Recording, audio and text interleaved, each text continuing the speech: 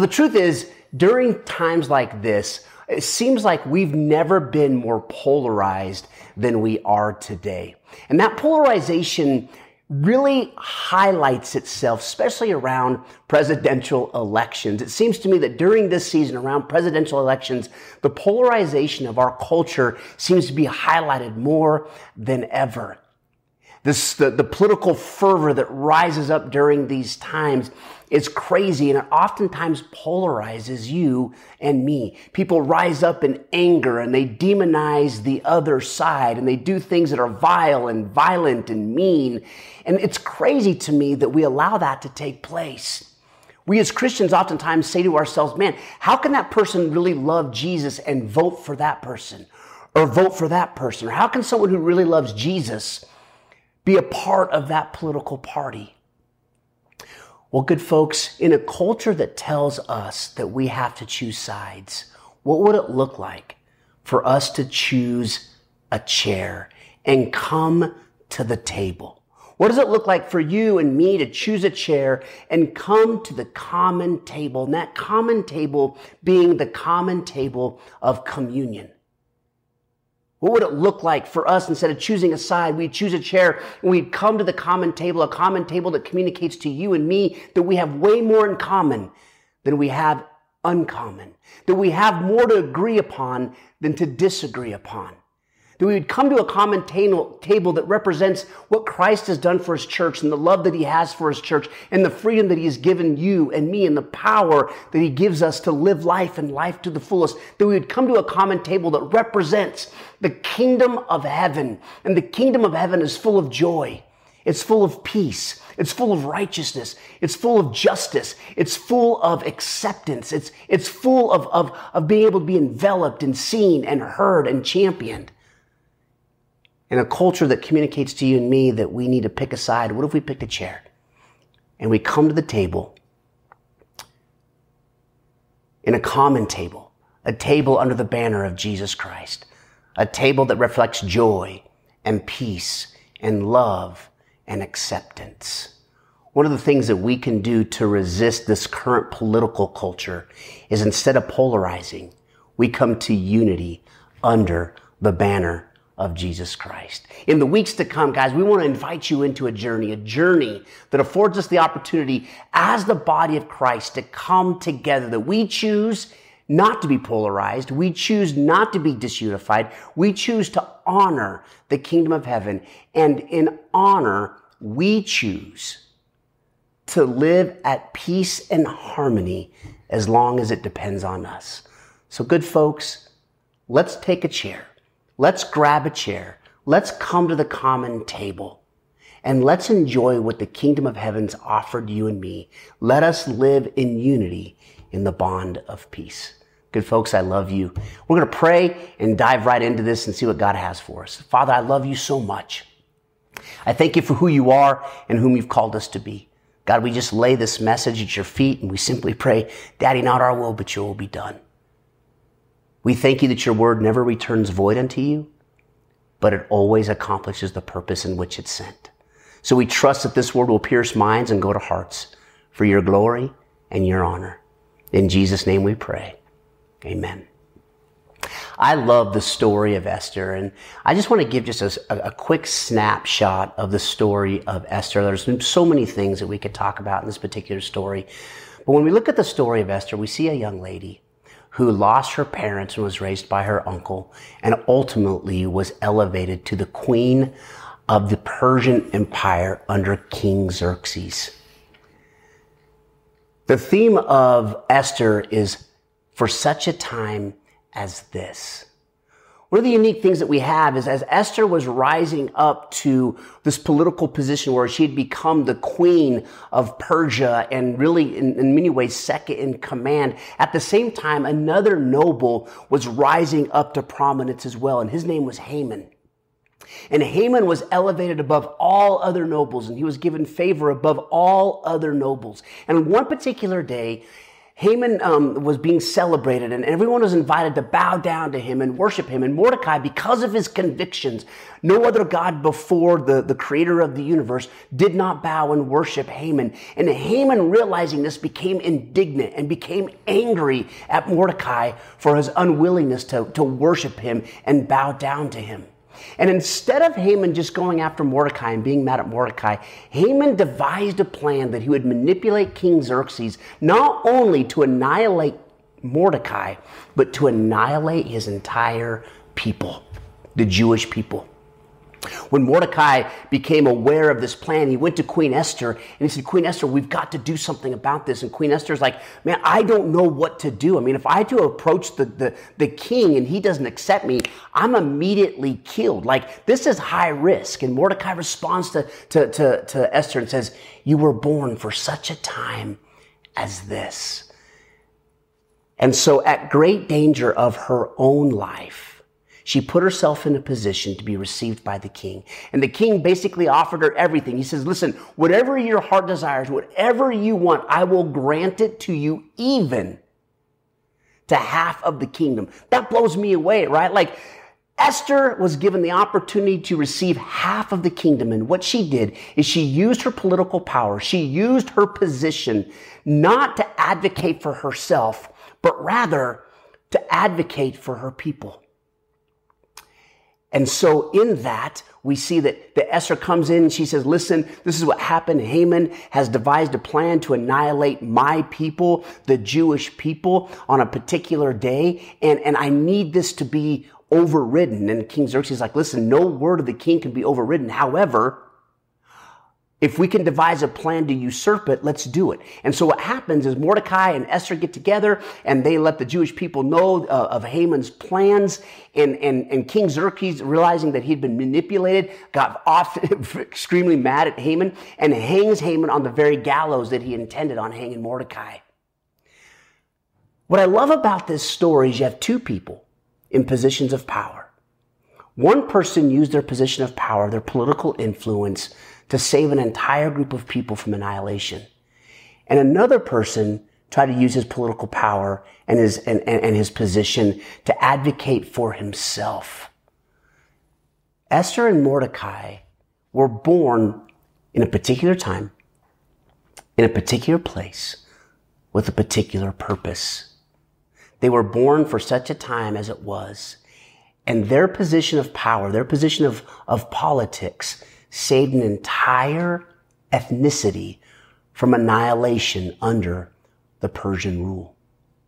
Believe it or not, you and I are born in a particular time, in a particular place, with a particular purpose. You were born for such a time as this. And part of our responsibility in being born at this particular time, in this particular place, with a particular purpose, that we were born for such a time as this, is for you and me to realize that we have been given both, one, a great commandment, and two, a great requirement. The great commandment tells you and me in Matthew chapter 22, starting in verse 37, it says, this is the greatest commandment, that we'd love God with all of our heart, with all of our soul, and with all of our mind. And the second is like it, that we would love our neighbor as ourself. Love has grit.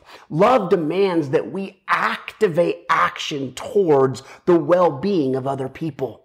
When we look at Proverbs chapter 3, verse 27, it says this, if it's in your power to do good, do it. Don't say to your neighbor or deceive your neighbor, hey, listen, come back tomorrow and I'll help you tomorrow, when you know you have the means right now. In other words, what that proverb is speaking to you and me is that love demands that if I have the power to act, that if I have the power to do good, that I have the resources, the time, the energy, the knowledge to benefit someone around me. I'm not to deceive my neighbor and say, you know what, come back tomorrow. Let's do it another day. If it's in my power to do good right now, I'm to do it. The Bible tells us in James chapter 2, a great passage of faith. Starting in verse 14, it says this. It says, what good is it, my brothers and sisters, if someone claims to have faith but has no deeds? Can such faith save him? Suppose a brother or sister is without clothes and daily food. If one of you says to them, go in peace, keep warm and well fed, but does nothing about their physical need, what good is it? In the same way, faith by itself, if not accompanied by action, is dead. The Great Commandment demands that you and I activate our love to the well-being of others. You were born in a particular time, a particular place, with a particular purpose. You were born for such a time as this. And part of activating that purpose is that we would live out the Great Commandment, that our love for God and our love for people would move us to action. We've also been given a great requirement. In Micah, great passage, Micah chapter 6, verse 8 says this, "He has shown you, O mortal, what is good. And what does the Lord require of you? To act justly and love mercy, and to walk humbly before God." When we realize that we've been born for in a particular time, in a particular place, with a particular purpose, that we've been born for such a time as this, not only do we have to adhere to this idea that we've been given a great command, but we've also been given the great requirement. And as God's people, part of the great requirement that we have received is that we would act justly. And justice is to promote the justice and welfare of the people around us, that we were to act on behalf of the people that don't have a voice, that can't be heard. We get to activate and use our energy and the climate that we've been placed in to engage people and advocate for justice in their life, to advocate for righteousness, to advocate for mercy. In the climate we find ourselves in, can the church engage in both politics and being the church? And I want to suggest to you today that in light of the Great Commandment and in light of the Great Requirement, that politics affords you and me one of many streams, both privately and publicly, to bring about the Great Commandment and the Great Requirement in our lives. When we look at the story of Esther, and we see that Esther used her political power to save an entire group of ethnic people from annihilation, I believe that we as the church need to begin to wrestle with how do we actively pursue politics in a way that honors the kingdom. One way of being able to navigate this place is by looking at history. And, Alex de Tocqueville once said this. He said, "When history no longer illuminates our future, the soul walks in darkness." When we fail to allow our history, our past, to illuminate our future, our soul walks in history. Sometimes I wonder if we look back in history and the wrongs that we as a group of people were a part of, I wonder if the Christian community was stepped up and honored God and honored his kingdom and brought heaven to earth, if we could have changed the trajectory of lives. History tells us in 1830 that President Jackson signed an Indian Removal Act. This Indian Removal Act basically was established to a bunch of wealthy landowners who were moving towards cotton plantations and huge agricultural undertakings, and just a few thousand indigenous people owned millions of acres of land. And so people used their political power to influence those in office to act upon an act that would be called the Indian Removal Act, which many of us in history know as the Trail of Tears. And what this act did is it took indigenous people who owned land, and they took them off their land, and they removed them, and they placed them west of the Mississippi in trading land. But we know that story to be one of hardship. Thousands of men, women, and children lost their lives as they uprooted people who had been a part of that land for centuries. I wonder what would have happened if those who were in a position of power to vote and to advocate, if the Christian community could have rallied and said, no, we have a great commandment, and that commandment is to love people well. If it's in our power to do good, do it. We have a great requirement, and that is to bring justice and righteousness and mercy to the spheres of influence that we've been given. Another form of history tells us by a man by the name of Robert Bergdorf. He basically contracted polio when he was a young man, and he lived his life handicapped. He lived his life in a position where he didn't have access to the same resources because of his disability. And this disability moved him to begin to reflect on what history had done to people with disabilities. People who had mental and physical disabilities were often pushed to the periphery of society, and they weren't afforded the same opportunities. They were often put in horrible conditions and places that were unsafe because society didn't know how to navigate that space of disability. And so Robert Bergdorf actually advocated on behalf of those people. And he, in 1990, was a forerunner in activating the Americans of Disability Act, which actually advocated for people with disability that they couldn't be discriminated in certain jobs. They couldn't be discriminated in terms of certain access. And the same things that was afforded everybody was also now afforded them. You see, there's something about being a part of politics that can be used for bad, like the Indian Removal Act in 1830, or it can be used for good. It can be used for advocating for people, like the American Disabilities Act of 1990. For you and me to forego political involvement is to lose and minimize our ability to help our neighbor and to act justly and rightly in our communities. For you and me to forego our political and civic responsibility is to minimize our ability to be light and salt to a lost and dying world. See, I want to suggest to you today that for you and me to engage in politics, and again, to engage in such a way that honors the kingdom, but for you and me, we can engage in politics, and by engaging in politics, we can advocate for the voice of the unborn. We can advocate for the elderly and honoring conditions to honor our elderly as the Bible so often speaks about. We can advocate for family structure. We can advocate for the poor and the hurting and the downcast, that we together, not only in the private sphere, but in the public sphere, can adhere to this idea of the great commandment that we are to love our neighbor as ourselves, and the great requirement that we are to seek out justice, and we're to seek out righteousness, and we're to seek out mercy in our communities. We can share in rewriting history. We can share in rewriting our wrongs. We together can bring heaven to earth, and we can use a variety of streams to bring that into fruition. That said, we have to do it in an honoring way.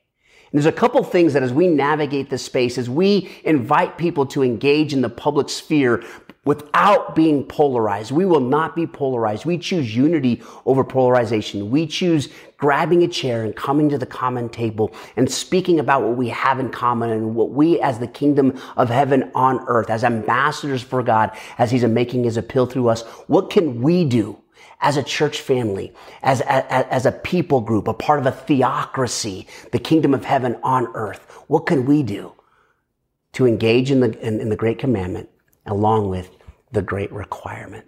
The first thing that we have to be very careful of as we do this is we can never allow our political witness to be undermined in our pursuit to win a battle. We need to always make sure that our political witness ultimately is what is presented and brought to the people around us, that our witness, that we represent a kingdom not of this world, and that our political witness is not undermined by our pursuit to win certain political battles. The second thing that we need to be very careful of as we walk this journey is that our political perspectives and our political endeavors can never usurp or override our worship, our evangelism, and our Christian fellowship. If we're to honor God and we're to put God first in everything, and we're to represent a kingdom of God here on earth, then for it to honor God, it can never undermine the worship that we have with each other. It can never undermine our evangelism. We've been given a ministry of reconciliation. We are ambassadors for God as he makes his appeal through us. And it can never mess with our Christian fellowship. As brothers and sisters in Christ, we are not strangers, and we are to protect fellowship at all costs.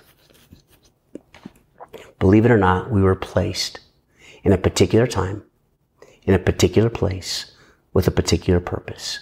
You were born for such a time as this. Let us use our position to advocate and to champion the kingdom of heaven on earth.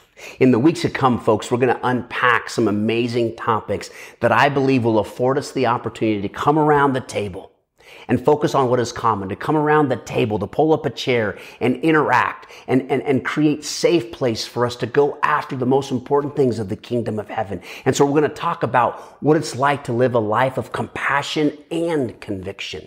We're going to go after this idea of we as a church have a message. The kingdom of heaven has a message, and we refuse our message to be distilled to a bunch of pithy slogans and rhetoric.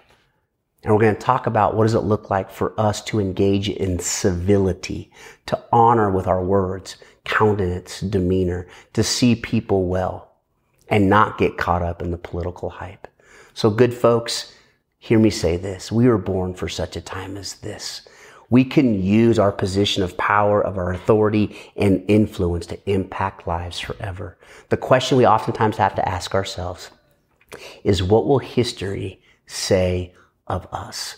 Will history see us among those Christians who did not advocate in 1830 against the Indian Removal Act? Or will they say of us, we were among those like Robert Bergdorf who advocated for the Americans of Disability Act and advocated for those that were unseen and unheard?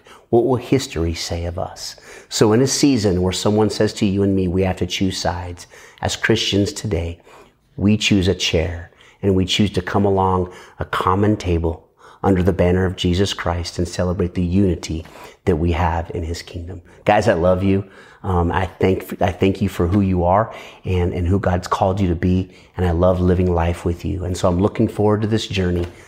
God bless you. I hope to see you soon. Have the best day.